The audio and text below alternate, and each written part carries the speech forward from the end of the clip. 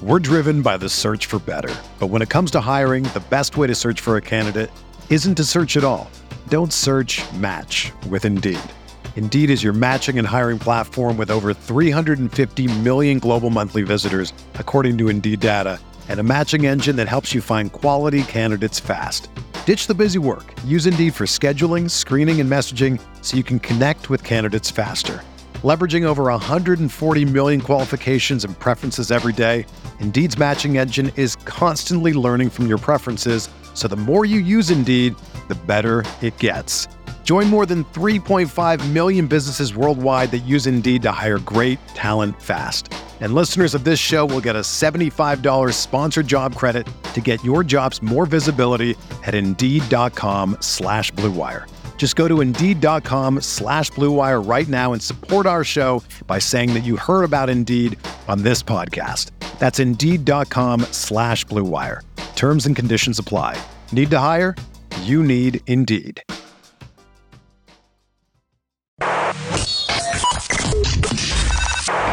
Welcome to Talking Buffalo, featuring conversations with guests from around the world of sports, media, pop culture, and all things Buffalo, with your host, Patrick Moran. All right, what is going on, everybody? How you doing? Welcome to another episode of Talking Buffalo, your weekday daily driver for Buffalo sports talk and more.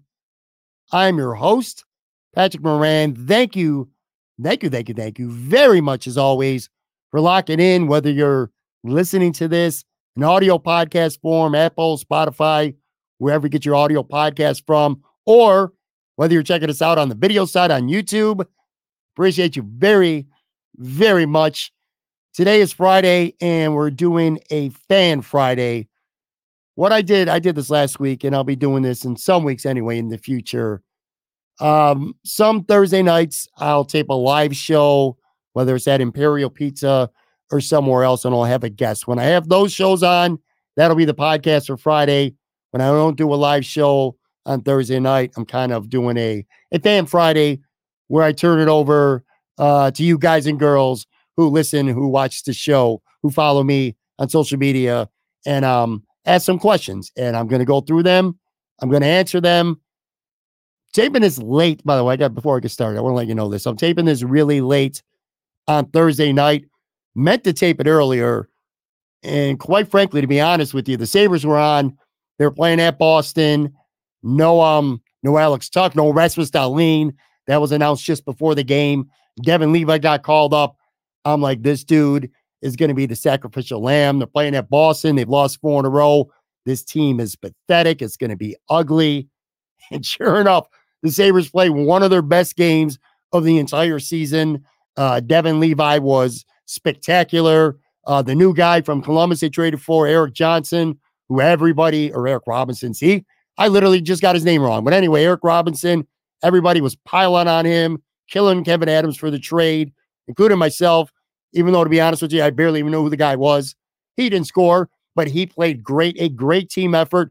They go into Boston, one of the best teams in the league, and they get a victory.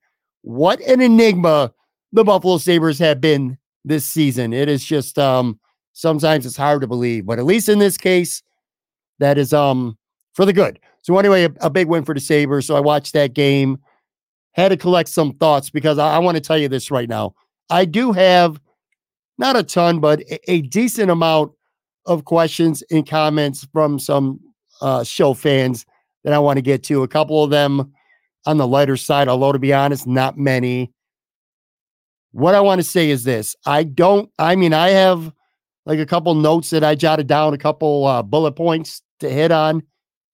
But aside from that, I don't really know in some cases what I'm going to say, because this might be an incredibly emotionally charged episode of Talking Buffalo today, because I'm pissed off. This has been Thursday, a stressful, annoying day for me. A lot of these questions, and I'm going to get to them in just a minute here.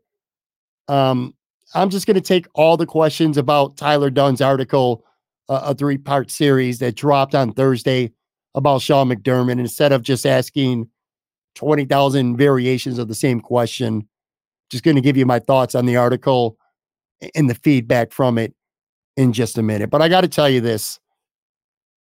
What a bad rabbit hole. What a cesspool social media could be at times, and especially Twitter. I mean, let's just call it what it is. Twitter, X, whatever the fuck you want to call it. and I'm mad at myself. I spent a big chunk of my Thursday, late morning, after I read the article, going into the early afternoon, into dinner, quite literally in the evening, through the Sabres game, and probably 30 seconds before I hit the record here on StreamYard and my audio mixer to start this podcast, just going back and forth, arguing, in some cases arguing with Bills fans, some of it respectfully, some of it just absolutely fucking absurd. And I get mad afterwards at myself. I'm like, why am I doing this? And I thought about it earlier today. I put this on Facebook, and my Facebook is a lot different than my Twitter. My Facebook, I really try hard to just keep to family and to friends, people that I know, at least to some extent on a personal level. Whereas Twitter, of course, Twitter is about, for me anyway, it's about news. It's about engaging with Bills fans, but many of them, most of them, in fact, I don't know. It's about using it as a platform to help promote this show, things of that nature. I'm not going to sit here and say everything about Twitter sucks, but if you get dragged into the rabbit holes, it could get really ugly, man. It could get real ugly real fast, in part because people you don't know say things that you can't always put context to. You know, if I'm going at it with somebody, say on my Facebook, a cousin or somebody that I know, and we're bickering about a sports topic, a life topic, whatever it could be, I at least know them and know that maybe there's some context to it that I wouldn't be able to disseminate just from typed words. Whereas on Twitter, you're going at it with somebody and God only knows. You don't know the context. So it can sometimes come off and rub you the wrong way. But anyway, it was just a very nasty, a very ugly day for me. And I'm telling you right now, folks, I made this New Year's resolution. I put it on Facebook today. My 2024 New Year's resolution. Usually I spend a couple weeks, a month thinking about something that I want to do. And honestly, I usually fuck it up and it's over within a week to 10 days anyway. But I'm telling you, my New Year's resolution for 2024, straightforward. Twitter, you will see me pretty much on a daily basis because I'm going to go on there in the morning. I'm going to put out the links, the promo for that day's episode, a video clip. I'll come back in the afternoon. I'll hammer it again. I'll look for, some sports news or some regular pop culture news, world news, whatever it may be. I jump on there periodically. I'll tweet a couple thoughts here and there, but that's it. I am like if I have TweetDeck, I have one column that's dedicated to my mentions, people who like your shit, who retweet it, who engage you, who comment on your stuff, good or bad. I'm just going to delete that column. I don't want to go down this rabbit hole anymore. It's a waste of time and it's a waste of energy. And I'm guilty of it too, man. I'm no better. You guys are screaming at me into thin air about what your take is, and I think it's absolutely ridiculous. And conversely, I'm sure for some of you, I'm doing the same thing. I'm saying the same thing to you. It's going in one ear and right out the other. It's just fucking frustrating and a big waste of time. And this Tyler Dunne, Sean McDermott saga that went on all day and night Thursday, and I'm sure if you're listening to this Friday, probably get much more of it on Friday. It's just out of control, man. It is absolutely batshit crazy right now on Buffalo Twitter, Bills Twitter, whatever you want to call it. For a little bit of context, too, the Buffalo Bills are playing the Kansas City Chiefs on Sunday in a critical game, a game that is nearly do or die. If the Bills lose this game on Sunday, technically the season's not over. Well, their shit is on life support, like for real. That's how big this game is. Not to mention, anytime the Bills and the Chiefs play, it's always a big game. That's where Jim Nantz comes to town with Tony Romo.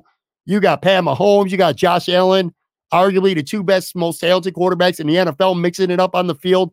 It's always a fun watch. And my point is this. That game is Sunday. just a couple days away.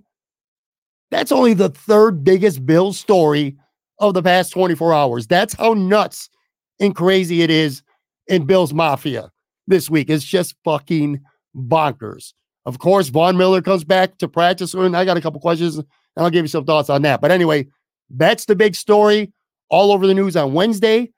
And then, again, I'm taping this late Thursday night, and it's all about the Tyler Dunne piece on Sean McDermott. So let's just start there. Let's dive in. And again, like I said, instead of a bunch of variations of essentially the same question, I just want to jotted down some notes. I want to give you my thoughts on the article and perhaps as equal or maybe even more importantly, the reaction from Bills Mafia, because honestly, I'm kind of shocked. As for the article, and there are a lot of people, especially if you're not on Twitter, who probably have not read this. Let me start by saying this. If you have not read a 3-part series that Tyler Dunne dropped on Thursday on golong.com, and I'm not trying to be salesperson for Tyler, but go sign up. It's $8 a month. That's how he makes his living. And I'm telling you, this story was killer. Double layered. To me, it was double layered. Okay. To me, it's fascinating. Both good and bad. Good that it's incredibly well written. Bad that is a very strong indictment on the Bills head coach. Good because he put 21,000 plus words into this series. Bad because the reaction from fans is just crazy. You know what? Not just fans either. Okay, let me put that out there too. Couple content creators, and I'm gonna name one or two of them individually in a little bit. So I don't give a shit. Got nothing to hide from here. When I'm gonna call someone out, I'm gonna call someone out. I don't care if it's a friend or not. And I'm going to do that, and I would expect somebody to do the same, but they got issue with me. Anyway, content creators, even somebody in the media that I got a problem with. More on that as well in a couple minutes. But yeah, the reaction is just so strong. I mean, it is the story. It's been the story on social media, and then it became a story during the Buffalo Bills press conference, which I'll get to that in a second as well. But anyway, this article, again, it was broken down into 3 sections.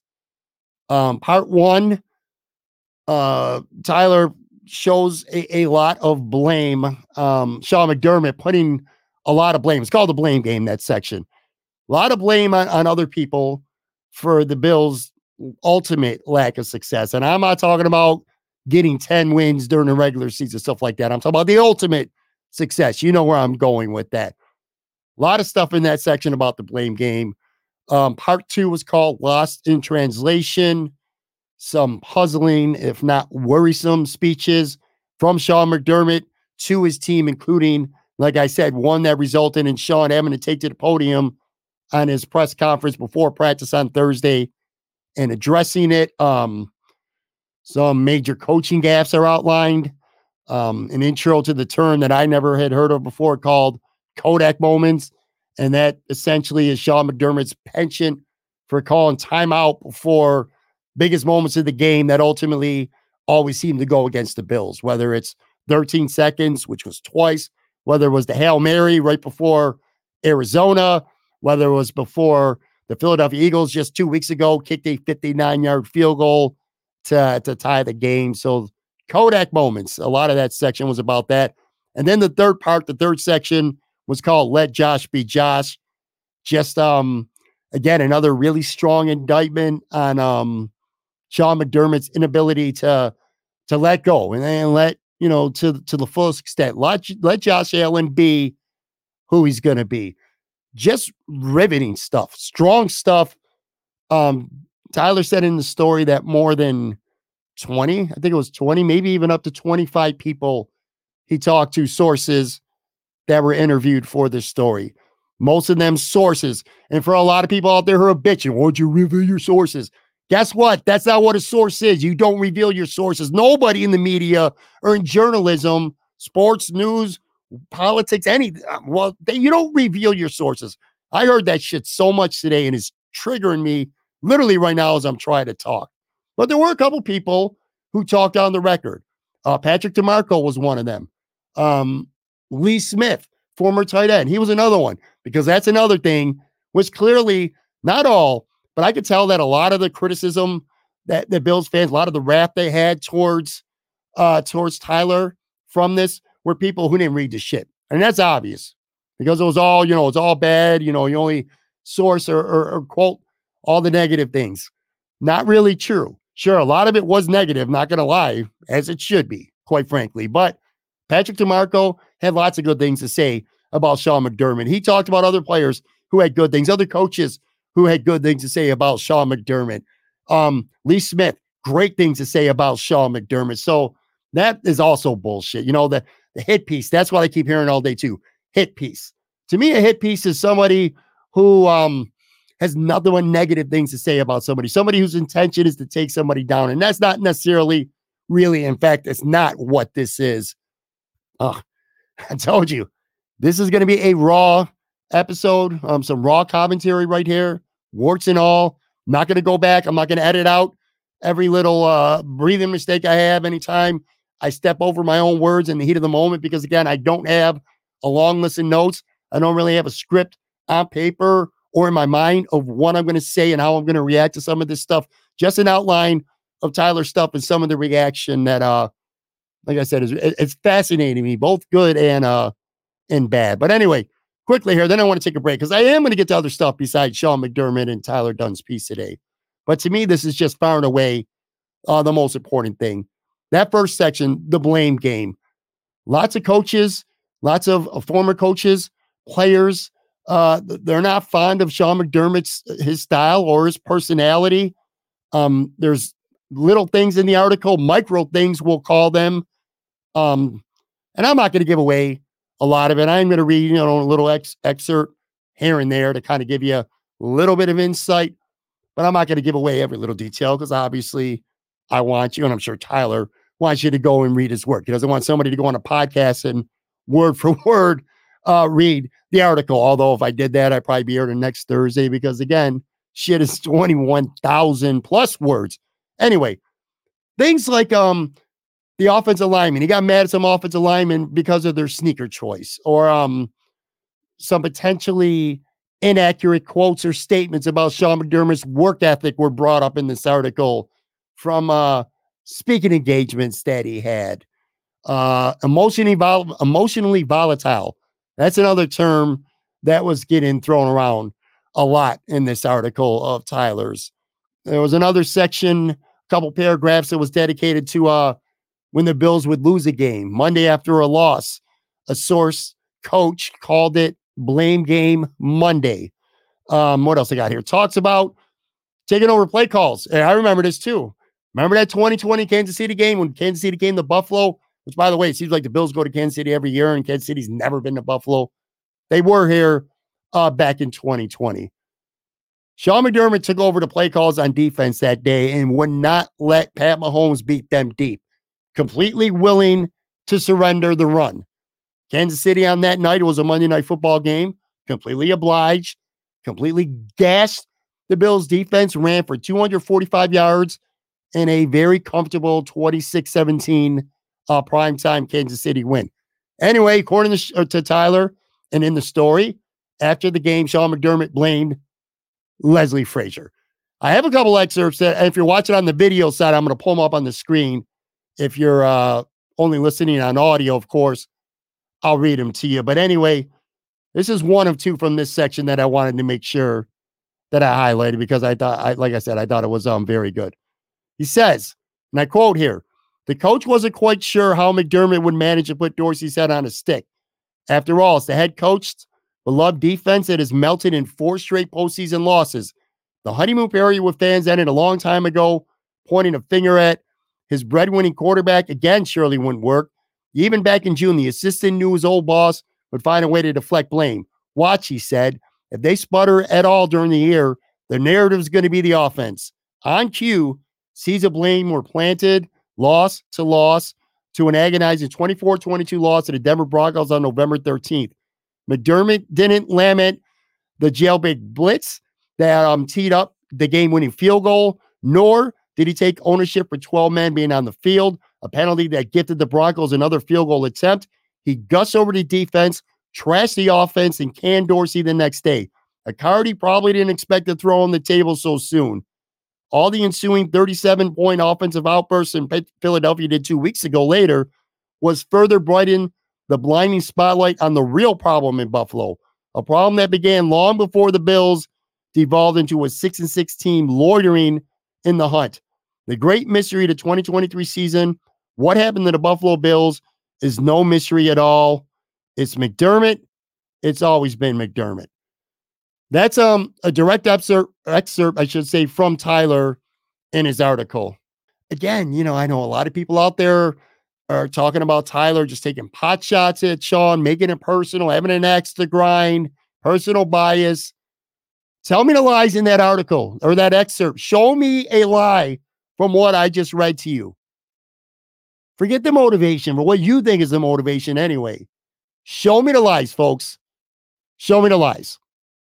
They're going to be hard-pressed to find any. I want to read another one, too. I want to pull it up here. This is another small excerpt. And then like I said, I'm not going to read too many more of these. But he says, and Tyler writes, the coach who instills belief, real belief, is the coach who will win in January. The bigger the game, the bigger the moments. McDermott freezes. As his defense struggles, McDermott only turns more conservative. Buffalo's win over the Buccaneers should have never boiled down to Chris Godwin failing to turn around on a Hail Mary. When the Bills offense had its foot firmly above Tampa Bay's throat, up 24-10, McDermott punted 4 times in midfield to end the game. 4th and 5 from the Bills 49, 4th and 9 from the Bucks 47, 4th and 2 from the Bucks 44, and 4th and 1 from the Bucks 48. With Josh Allen as his quarterback, not Trent Edwards.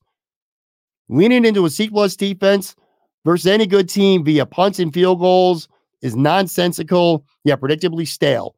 If anything, the injuries on defense should have prompted McDermott to actively lean into a high-flying offense, not his defense, with brazen aggressiveness.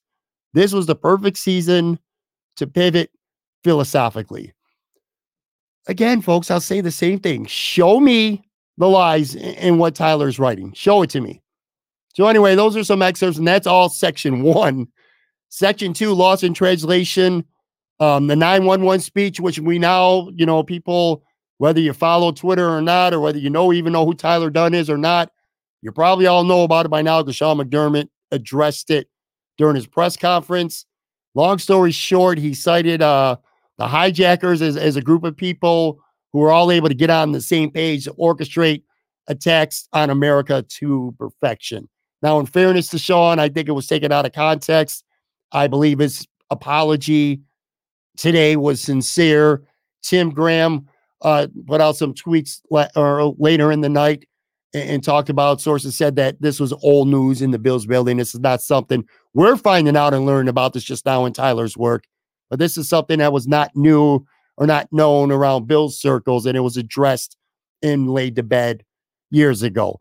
Still the point, though, man. I mean, he even asked the group during training camp, what tactics do they think they use to come together? The only good thing about this is just if you're really a comedic dude and you want to see some funny ass memes and tweets, Twitter is full of them following that revelation about Sean McDermott today. But anyway, that could be considered funny in a way, although it's completely not too. The Bills, I didn't know this stat. Tyler pointed out in his article, the Bills since 2021 are just 7-5 when they lead by between 1 to 8 points inside the final 2 minutes. That is the worst winning percentage in the entire NFL. So if you have any doubts right now about the Bills struggling in close games, especially at the very end of a close game, not necessarily one-score games, but one-score games when you got a lead inside of the final 2 minutes, there's your answer.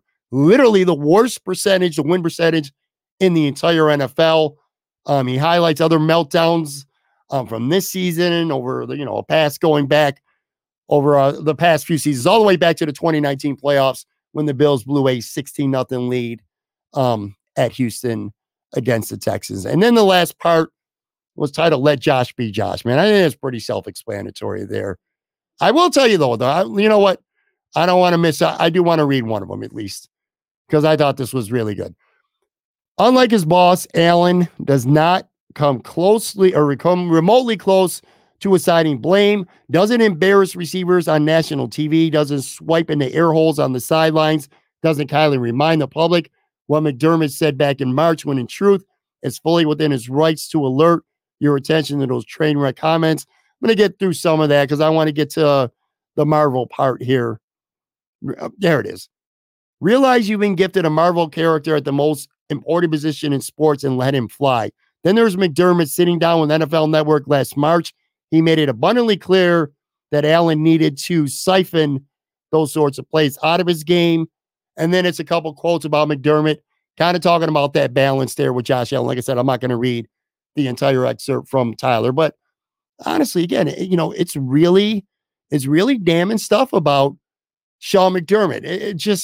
It was a great article, man. It was a great read, a long read. If I'm being completely honest with you, if I have one criticism only about the series, the only thing personally I did not like was the length.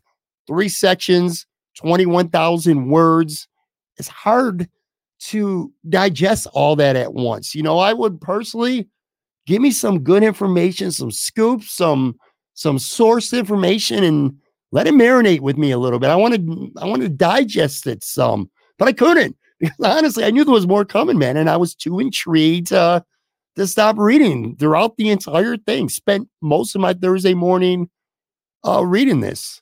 So I wish it would have been like something like more like one per day. I would have had a little bit more of a chance to read and digest instead of moving on. It's kind of like Netflix. When Netflix has a TV series, they'll drop an entire season and you could binge that whole shit back to back to back to back to back. That's what this was, and that's what I did. As opposed to, say, a network TV series, that's one episode per week, where something happens, you sit on it for a while, let it digest, and then you're ready to move on to the next one. Anyway, that was my only beef with the article itself. Just phenomenal shit. And what I want to do is take a real quick break, and then I'm going to come back, because this is what I'm really looking to get into. The fan reaction, mostly fans, a little bit of content creators and media as well. But some of the shit was just crazy and outlandish. And I'll be right back. I'm going to talk about some of it right after this.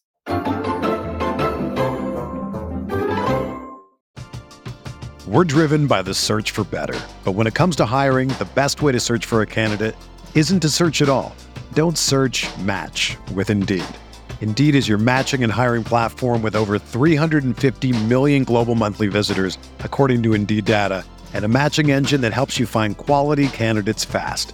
Ditch the busy work. Use Indeed for scheduling, screening, and messaging so you can connect with candidates faster. Leveraging over 140 million qualifications and preferences every day, Indeed's matching engine is constantly learning from your preferences, so the more you use Indeed, the better it gets.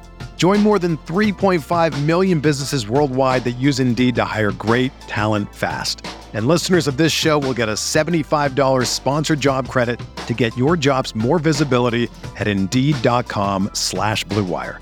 Just go to Indeed.com/Blue Wire right now and support our show by saying that you heard about Indeed on this podcast. That's Indeed.com/Blue Wire. Terms and conditions apply. Need to hire? You need Indeed. Whether you're a world-class athlete or a podcaster like me, we all understand the importance of mental and physical well-being and proper recovery for top-notch performance. That's why I'm excited that Unified Healing is sponsoring podcasts on the Blue Wire Network. Unified Healing is a new and super innovative global network of wellness centers powered by Energy Enhancement System, or EE System. If you haven't heard of the EE System yet, then you'll want to listen up. This technology promotes wellness, deep relaxation, purification, and rejuvenation.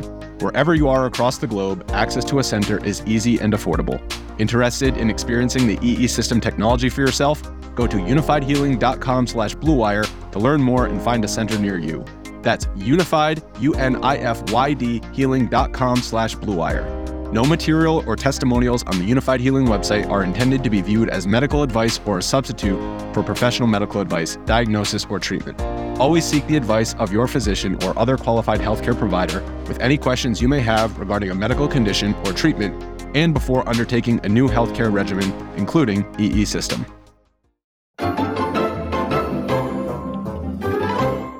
All right, I'm back here, Fan Friday. Supposed to be going over questions, but right now, the significance of this Tyler Dunne article and the reaction from it, that's all I've talked about to this point, just because I think it is such a fucking polarizing topic. Fan criticism, a lot of it is quite annoying to me, to be honest, and if not even annoying, sometimes idiotic, absolutely idiotic. Tyler was accused by many Bills fans of this being a hit piece, and Tyler Dunne has a personal bias, and Tyler Dunne has an axe to grind, ranging from his Jim Manos's boy to Del Whaley's boy to complaining and being spiteful that he's not approved for getting credentials to a Bills game or to cover the Bills, which is fucking ridiculous. Tyler Dunne is a long form feature writer. He doesn't need credentials. Credentials are for people who cover the team.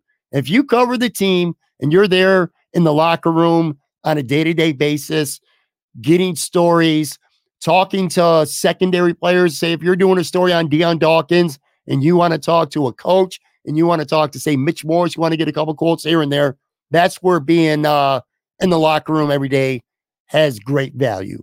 You could develop relationships. You could develop sources through covering a team on a day-to-day basis. There's plenty to gain and plenty good reason why it matters having credentials if you cover the team. But guess what, folks? If you don't, it means fucking zero. It does not matter. I promise you that. I'm a nothing. I'm a nobody. And how many former Bills or current Bills have I had on this show? National sports media people. Credentials don't mean shit if that's what you're doing. What Tyler's doing, he doesn't need access, not from the Buffalo Bills, to cover a team. And plus, he knows a bunch of people. And I mean, trust me when I tell you, your boy does not need media credentials for the Bills. And that's not why he has any personal axe to grind against the organization. I mean, come on, man. But it's just that part more than anything else really got under my skin. Looking at comments today, and I put out some supportive tweets of Tyler's work like a lot of other people did. And that opened up. Some people agreed. And then a lot of people bashing. A lot of, I can't take this serious. It's personal. It's a hit piece. It's a hit piece. Axe to grind. All this bullshit. The timing of it, that's the other thing too, by the way. The Bills are playing the Chiefs this Sunday, and conspiracy theorist fans out there think that Tyler waited to this precise time to put out the article just before the game because I guess Tyler Dunne in his angst against Sean McDermott wants to sabotage his career and sabotage his Bills season by putting out a hit piece 72 hours before their biggest game of the season. People said that shit. That's like real talk, man. Fucking real talk. I'm going to tell you why it bothers me. If this same article was written by, say, Ryan O'Halloran of the Buffalo News, it could be well written, well sourced. And if you told me it's personal to him, he has an axe to grind, this is who he is as a person, he's just a hateful guy, this is his boy, yada, yada, yada. I don't know how I would act because I don't know Ryan O'Halloran. I respect his work, but I don't know him. And I think the reason why I'm so triggered all day long on Twitter and even at this moment right now on this podcast, the reason why I'm so triggered is because I know Tyler Dunne. I know Tyler Dunne very well. And it's fucking ridiculous. I promise you, it is ridiculous, folks, to think that Tyler wrote this article because he's got an axe to grind against the organization or personal bias against Sean McDermott, or that he is trying to sabotage a season with the timing of an article, and that this is just simply a hit piece, a takedown piece. That is just fucking stupid. It is stupid. And I could say that. I could say that because I know him. I've known Tyler Dunne for a long time. I've known Tyler Dunne's wife for a long time. Tyler is a good person. He is a phenomenal writer. He is one of the top sports journalists in this country. And almost everybody except some Bills fans know this. There's a reason why he's on like the Rich Eisen show or Colin Cowherd's show. It's because he's a phenomenal writer. He's a phenomenal writer. Some people have said they make fun of the fact that he charges $8 a month for an internet website. Like he can't have employment anywhere else. Let me tell you a fun fact, folks, that I know is true. A couple years ago, before Tyler even started Go Long, the Buffalo News were practically falling on themselves wanting to get Tyler Dunne back on their staff. He's worked for them before, and they're not the only ones. Most major newspapers around the country would do the same. That's not an insult to the Buffalo News. That's a compliment, just so we're clear. Tyler Dunne, after he left Bleacher Report, could have got a job anywhere he wanted. He started Go Long because he wanted to. He wanted to be his own boss. He wanted to tell his own stories the way he wanted to tell them. And it's been a huge success. Huge. Just look around, man. Look at Peter King retweeting him all the time. Albert Breer, person after person after person. You don't just do that for anybody. You don't do that for me. You don't do that for most of the content creators or the journalists or, the real media people around Buffalo. Tyler is a different breed, man. That's him professionally. Him personally, he's a good dude. He's a stand-up dude. I know him. A lot of people in the media know him. He is one of the most genuine, nicest fucking people in this business and outside of this business. A great dude. So for people out there, if your primary, if not your only beef, is that he's writing takedown pieces because he's got some acts against the Buffalo Bills and Sean McDermott specifically, you're fucking wrong. You're wrong, period. And this is mostly from fans. Mostly, but not only. And I'm going to call a couple people out right now because I don't care. I really don't. It bothered me to the end of this earth to see some of the bullshit that I saw today from fans and from others. And one of the content creators, you know what? And I'll be careful here. I want to walk a little bit of a thin line because I'm a Cover One guy. I've had so many people from Cover One on this show. Aaron Quinn is one of my best friends in podcasting. Love Aaron Quinn. Greg Thompson's a cool-ass dude. Mad respect for Greg. Greg's been on my show plenty of times. Not even just Bill Talk. I do an annual podcast show with him and Bruce Nolan and Joe Marino. I love it. I love Greg Thompson. Eric Turner's my guy, too. All the respect in the world. Anthony Prohaska. Those guys crush it, man. They do great work at Cover One. I think at their best, their coverage, how they cover the Bills is as good as anybody. And that includes the mainstream outlets. So I'm a big Cover One guy. All right. These air raid guys, too, on a personal level. Steve Mathis. I like Steve Mathis. I respect the dude. I've had him on this show. David Tilton, too. His partner. I like those guys, man. I got no personal beef with them. But, and I'm pretty sure Steve, and if I'm wrong, I'll apologize. But whoever runs the Air Raid Twitter account found some bullshit ass tweets today. And it fucking pissed me off because it's dead ass wrong. And Steve or whoever, they're not a stupid person, but definitely stupid ass tweets. Straight up, man. One of them, Air Raid guys, again, the Bills guys in Buffalo. They're first, and I'm not going to put up all the tweets up here all night, but two of them I will mention. One makes fun of Ty Dunne sources. Jim Arnold's times 10, Heath Farrell -5 or times 5, Bobby Johnson counts for 5, Isaiah McKenzie counts for 4, and then Quinn in Spain. See, that just tells me right now you don't know what you're talking about. If you're going to make fun of some other things, do it. But making fun of Tyler Dunne when it comes to sources just shows you don't know what you're talking about. Ask anybody. It is one of the most widely known things in sports media circles anywhere that Tyler Dunne has quite possibly the biggest sports media Rolodex of sources with players and coaches and front office people of maybe any sports journalist in the country, man, with the exception of maybe like Peter King, but he's right up there. Tyler Dunne is one of the most tightly sourced sports media people you're ever going to see. So to sit there and make it sound like he talked to the same 5 people, but he's counting them as 25 fucking different sources because that's what Tyler says in his story. I believe it was 25. But to sit there and make fun of that is just complete bullshit. And again, it was also, the whole, what I've already said, talking about that the axe is the grind and stuff like that. And I'm going to pull up actually more tweet. This one's a little bit longer, but it's from the Air Raid podcast, part of the Cover One Network. And I'm going to read this for the audio side because he got a lot of shit. A lot of people came at him, including me at the time. And hey, I mean, I don't agree with it. I think it's bullshit to their credit. At least they kept their line and they kept their foot in the sand, drew a line, and they stuck to it. Doesn't mean I don't think your shit's ridiculous, but at least I'll give them credit for that, even though I think it's bullshit. But anyway, here's what they said. I said Ty Dunne's piece shouldn't be taken serious, and I meant it. Never said the stories he told weren't true. The man set out to dig up as much dirt on Sean McDermott as he could. It was targeted. It was intentional. At the end of the day, it's all frivolous.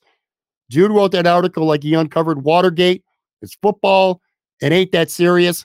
Sidebar, must be serious because you're still tweeting about it. I'm still talking about it. And literally thousands of fans were engaging with me, you, and a lot of people all fucking day long. Anyway, all he did was embarrass a guy who had already apologized to the people he needed to apologize to. Is McDermott a control freak? Yeah.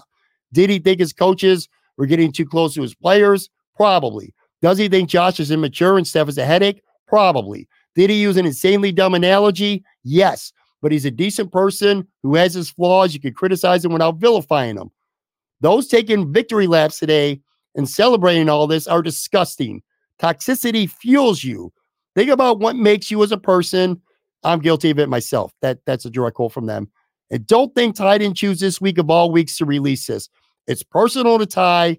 McDermott fired his source, Whaley, and his buddy, Manos. I mean, it's a terrible fucking tweet. First of all this shit Tyler wrote about, you're basically confirming it to be true, that you agree that it is true. What he wrote in the story is true. Last I checked, he's a sports journalist, and he's writing a story that you even confer is true. I'm vilifying him, and if he is, he deserves it, man. All the things you just said, you said it yourself. Again, I respect Steve, Dave, that crew very much. That is just some weak ass fucking tweeting, man. That was some bullshit, man. I hate it. He said it too. Also, I think it was Steve. I'm literally team fire McDermott, but you just can't take anything Dunne says about McDermott serious. It's clearly biased. Some sort of axe to grind. Just, man, I don't know, man. Like I said, anybody who knows Tyler Dunne and knows his sources know that is nearly unrivaled, and it's just, it's crazy. Some of you out there we're acting like Tyler Dunne is some like tomato can trying to make a name for himself in this business. He's quite literally one of maybe the 5 most respected sports journals in this business. Period, man. Doesn't make shit up. I think it's absolutely pathetic for anyone out there who's attacking the character of somebody that they don't know. And I'll say it one more time. Maybe I wouldn't feel this strong about shit like this if I didn't know the person and know him as well as I know Tyler Dunne. To me, you're attacking the character and you're ignoring the story itself. So that's almost a gist of it. And then there's one other thing I want to pull up too. I've had this long beef with John Worrell from Associated Press for years. Same shit. I say I make fun of him, and sometimes I'm an asshole to him, and I'll admit that. I'll own that.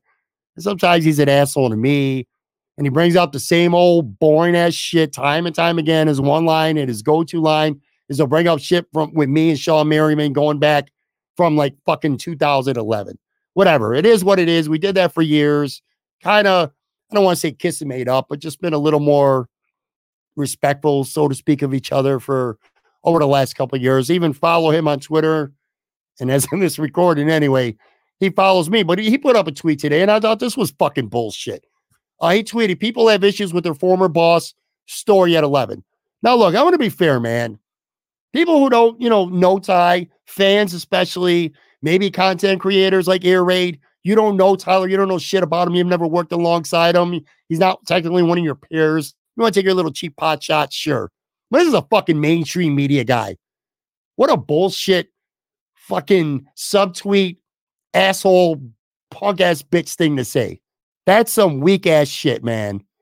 And then like he had a tweet later talking about subtweeting.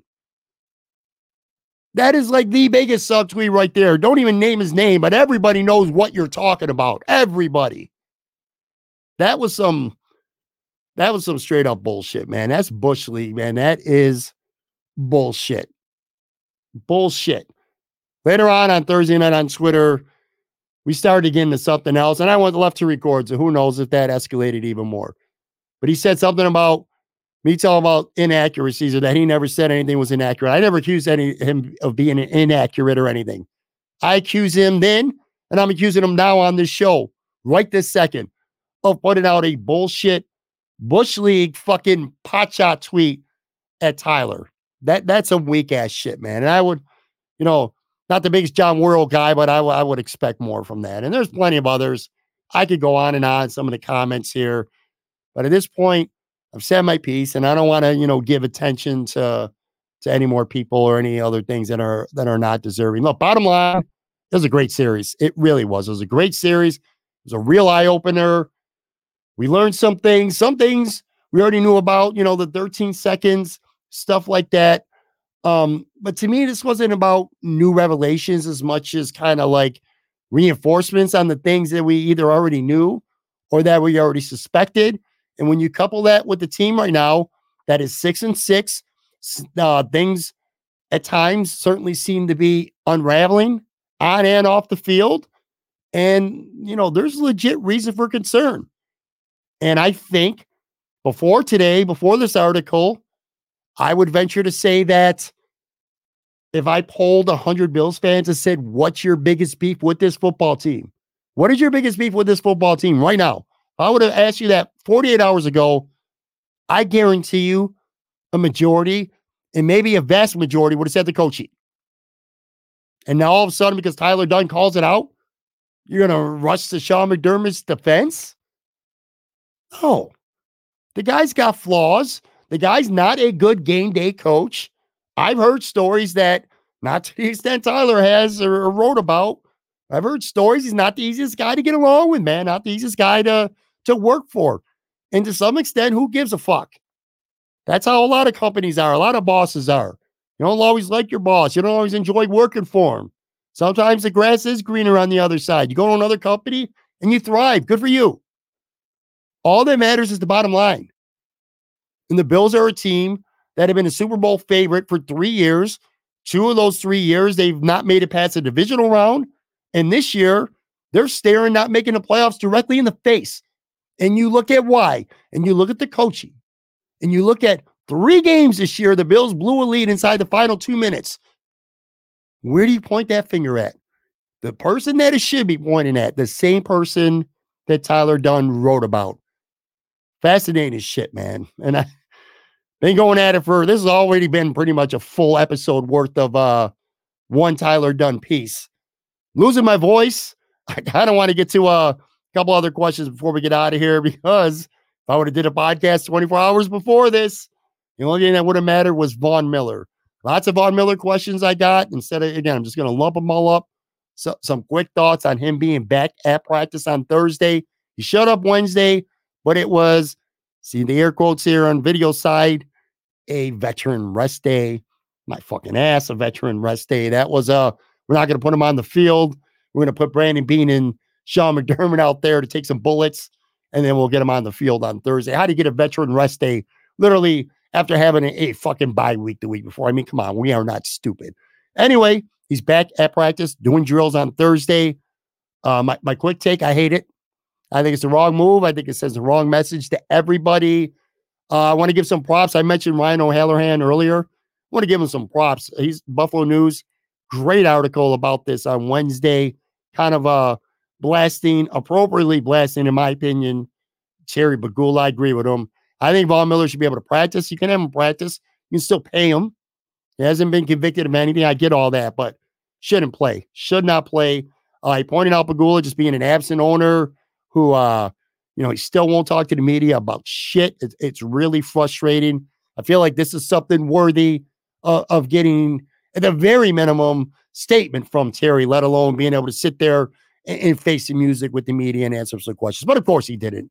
Instead, predictably, Brandon Beane and Sean McDermott took to the podium on Wednesday, took some bullets for their owner being tried, held his own, but some success, but definitely a couple of slip-ups. One of them really bad. He said if any of this were true, would be out of character for the person we know. Like, yeah, I beg to digger there. I'm going to differ with you there on Brandon. 3 times. It's 3 fucking times in a matter of a handful of years.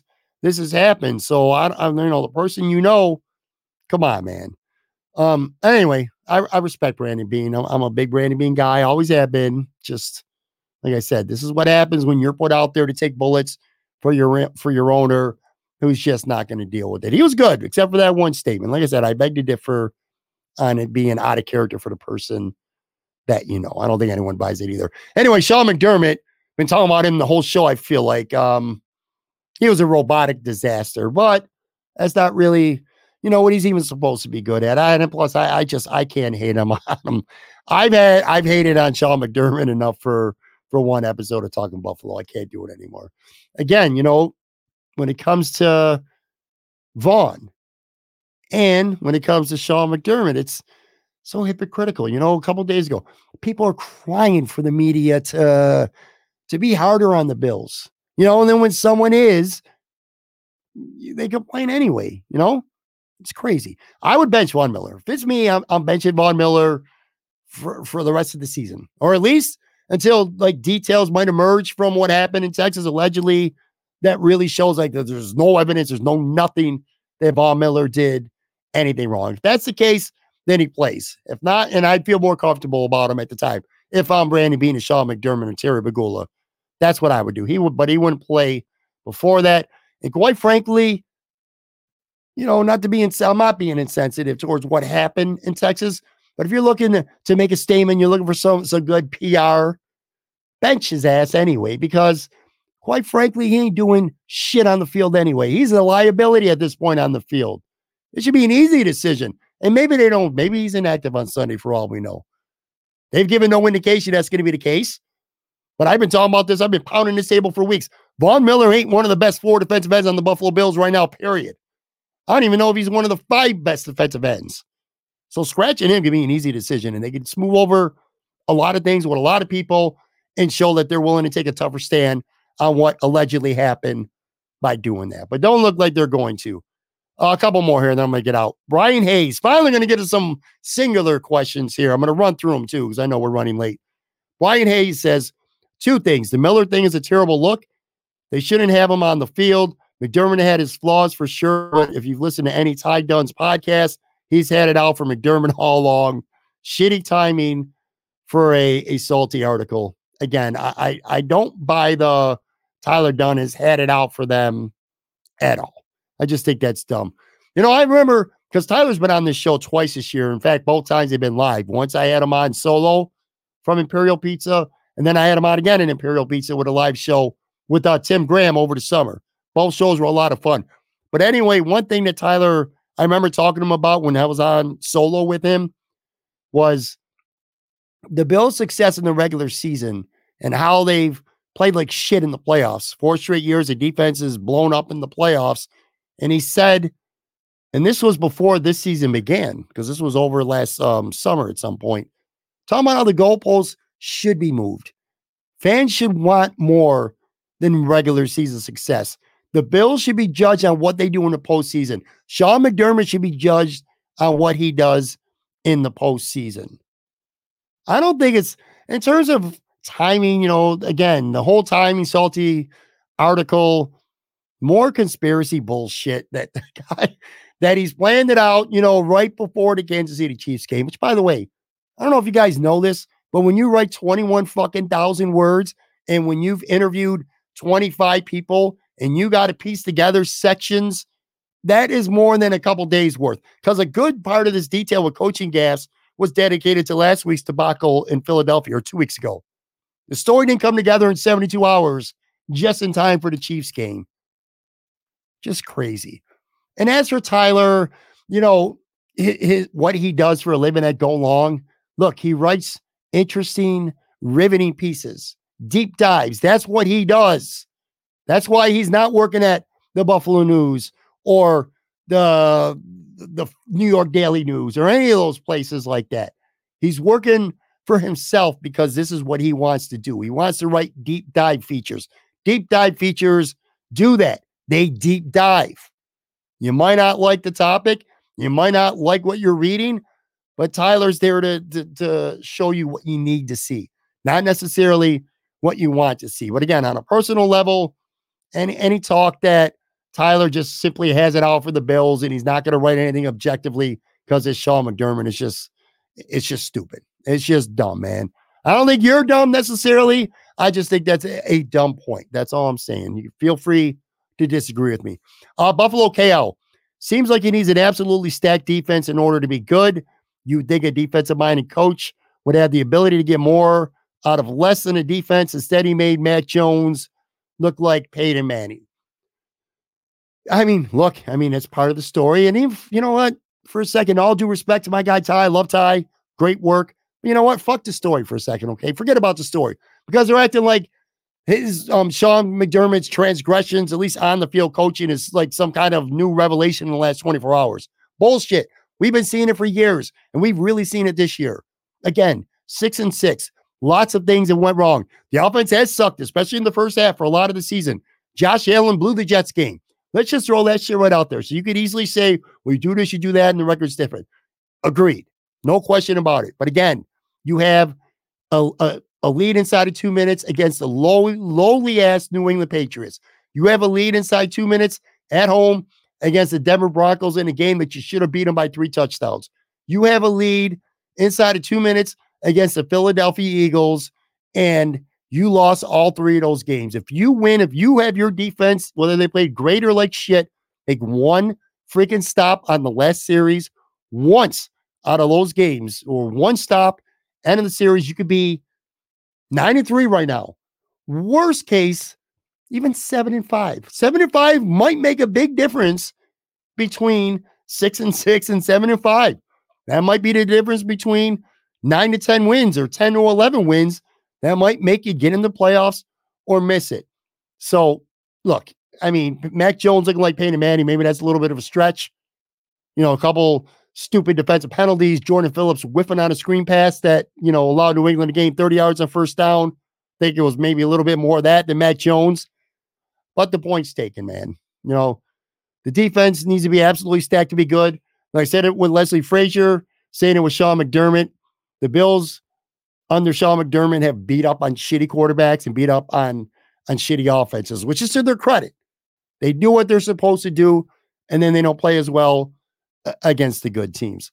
Sean, he says, in a perfect world, if McDermott got fired and you could hire anyone, who would it be?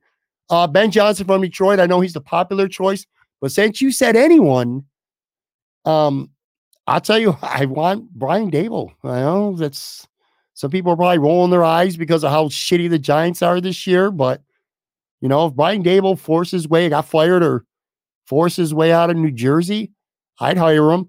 And I'd hire him because we already know that he brings out the best in Josh Allen. And that's ultimately what it's all about. Somebody who's going to bring out the best in the quarterback. And I think he's very respected at One Bills Drive. So, again, I know the Giants suck this year, but so does Danny Jones, and so does Tyrod Taylor, and so does Danny DeVito, wherever the fucking DeVito that quarterback is that got going on right now. The Giants are just a mess. I still like Brian Daboll, and I think he'd be the right fit. As much as I hate on Sean McDermott, I don't blame Bagula or Brandon Beane, whoever would make that decision. It's Terry Bagula for keeping McDermott and letting Brian Daboll walk, because you can't get rid of McDermott after, getting the AFC title game and in the divisional round and winning 13 games. So I get that. But yeah, 100% for me, I would take Brian Daboll right now. Rochester Gray. Bills could easily be 4-8. They could have lost both to the Giants and the Bucs games on the last play of the game. It's very true. And it makes you think, man, how much would the temperature be different with Sean McDermott, though? if 6-6 right now almost feels like the Bills are 4-8 because of what the expectations are. So it would be embarrassing to be 4-8, but I'm not sure that the temperature towards Sean McDermott would be all that much different. Look, there's not a lot of pro Sean McDermott people out there right now, Bills fans. A lot of fans who are on the attack on Thursday are on the attack because they think Tyler Dunne took an article and made it completely personal, which again, I know Tyler well enough to know that's not the case. But Bills fans feel that way. At least not all, but some do for sure. But those same people probably would want Sean McDermott fired tomorrow if they could. The kid, Ricky, 43. Bills versus Chiefs game prediction. I'm going to stick with what I said on yesterday's show with Anthony Marino. I got the Bills winning 34-23. Kansas City's going to have the ball inside of 2.5 minutes or so, driving towards a touchdown to get within a score. And somebody, I don't know who it's going to be, there's going to be a late interception, and it's going to thwart any drama. The Bills will get 1 first down, take a knee, and a nice 11-point victory to move to 7-6. I think the Bills play really well against the Chiefs. They've beaten them 2 straight years in a row in Kansas City. I think it could be 3. I think the Chiefs, although obviously very dangerous, are a mess. So Taylor Swift's going to be there. I think she's going to be there anyway, and she's going to watch her boy lose to the Bills. So I do have the Bills. Couple more here. Snip G. Oh, hockey. Bringing back Akuso, Gergeson, Olofsson, Jost. Krebs still figuring out and not producing. Forcing Greenway into a role other than the 4th line. Not addressing the injury to Quinn. Have no idea what the deal with Bryson is. Waive him already. Get the roster spot open. Perfect storm for a disaster year. Yes and no, because it's early December, and I'm being a hypocrite because I said the Sabres are toast as recently as a few days ago. Fought with my cousin, showed him a gift of some burnt-ass toast after the Sabres lost their 4th in a row. And maybe my mindset would be agreeing with you a little bit more, but quite literally, but just before I started the show, I just watched Buffalo going to Boston with no Rasmus Dahlin and with Tuck on IR, and they go out and they beat Boston in their building, and Devin Levi looks like fucking Ryan Miller and Dominic Hasek combined for 1 game. So, complete disaster of a season, premature. Can they dig themselves in any more of a hole and still be okay? Also, no. They gotta tread water. I've said this. Well, Tage is already back, but gotta tread water.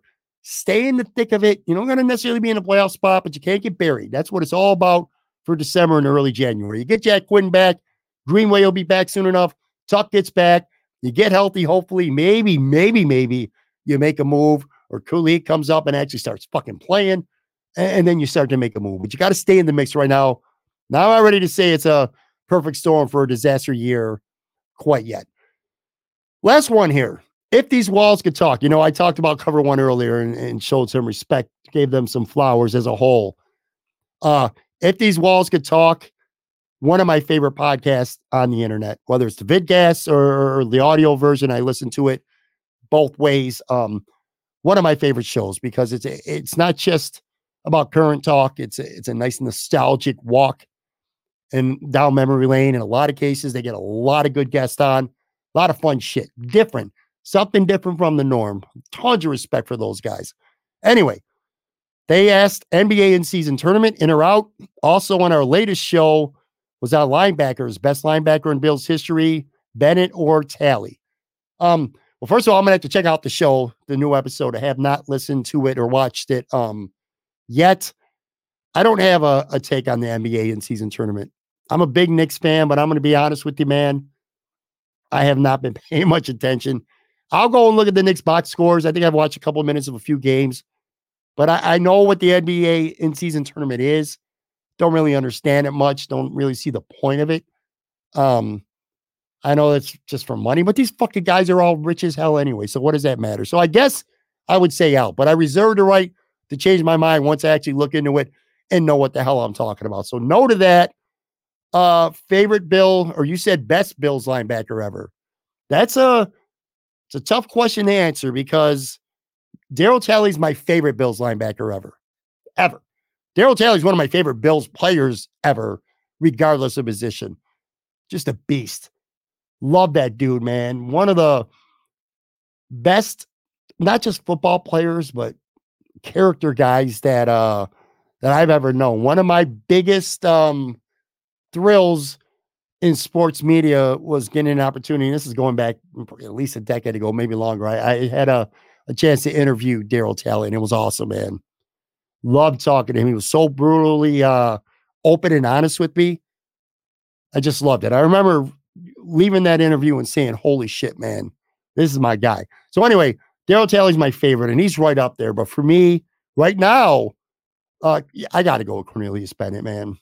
He's a 5-time Pro Bowler. He made an All-Pro.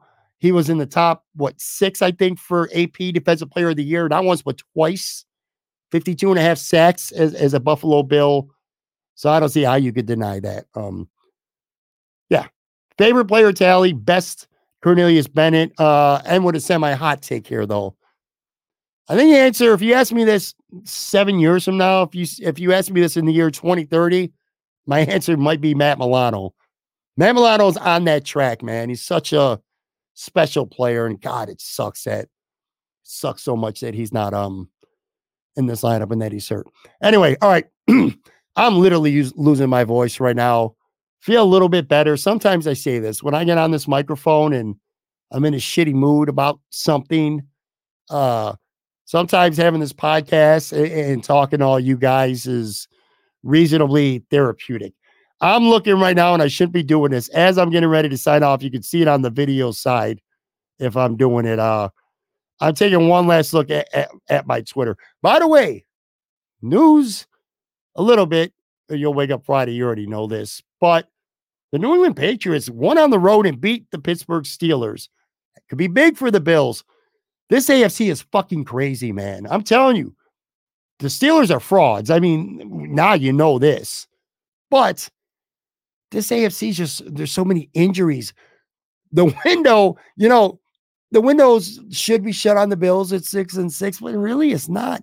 This game, I'm telling you, if the Bills can get in the playoffs, even as a 7 seed, I feel like they'd probably be one of the maybe 2 biggest favorites to get to the Super Bowl out of the AFC.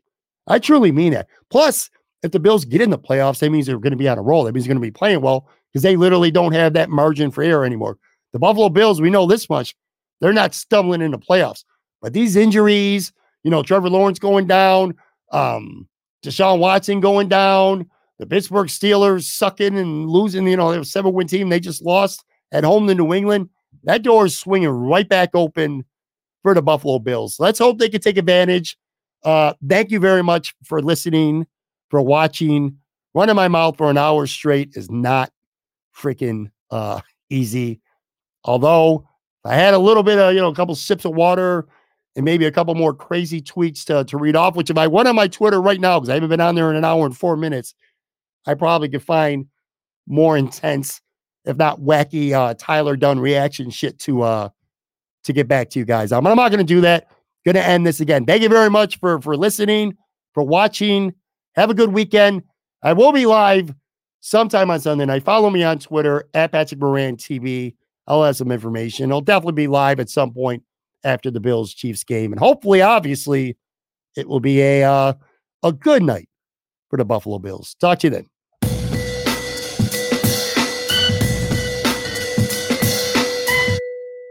Everyone is talking about magnesium. It's all you hear about. But why? What do we know about magnesium? Well, magnesium is the #1 mineral that 75% of Americans are deficient in. If you are a woman over 35, magnesium will help you rediscover balance, energy, and vitality. Magnesium supports more than 300 enzymatic reactions in your body, including those involved in hormonal balance. From functional medicine doctors to mental well-being and female hormone experts, we all know that magnesium is the one mineral to improve all aspects of well-being and health. But which one? Magnesium Breakthrough from Bioptimizers, the trusted choice recommended by leading experts with 7 best-absorbed forms of magnesium to ensure your body receives the support it needs for overall well-being. Go to bioptimizers.com/balance today and use code BALANCE10 for 10% off. Support your journey to wellness at bioptimizers.com/balance. Magnesium Breakthrough from Bioptimizers, your foundation to optimal health and vitality.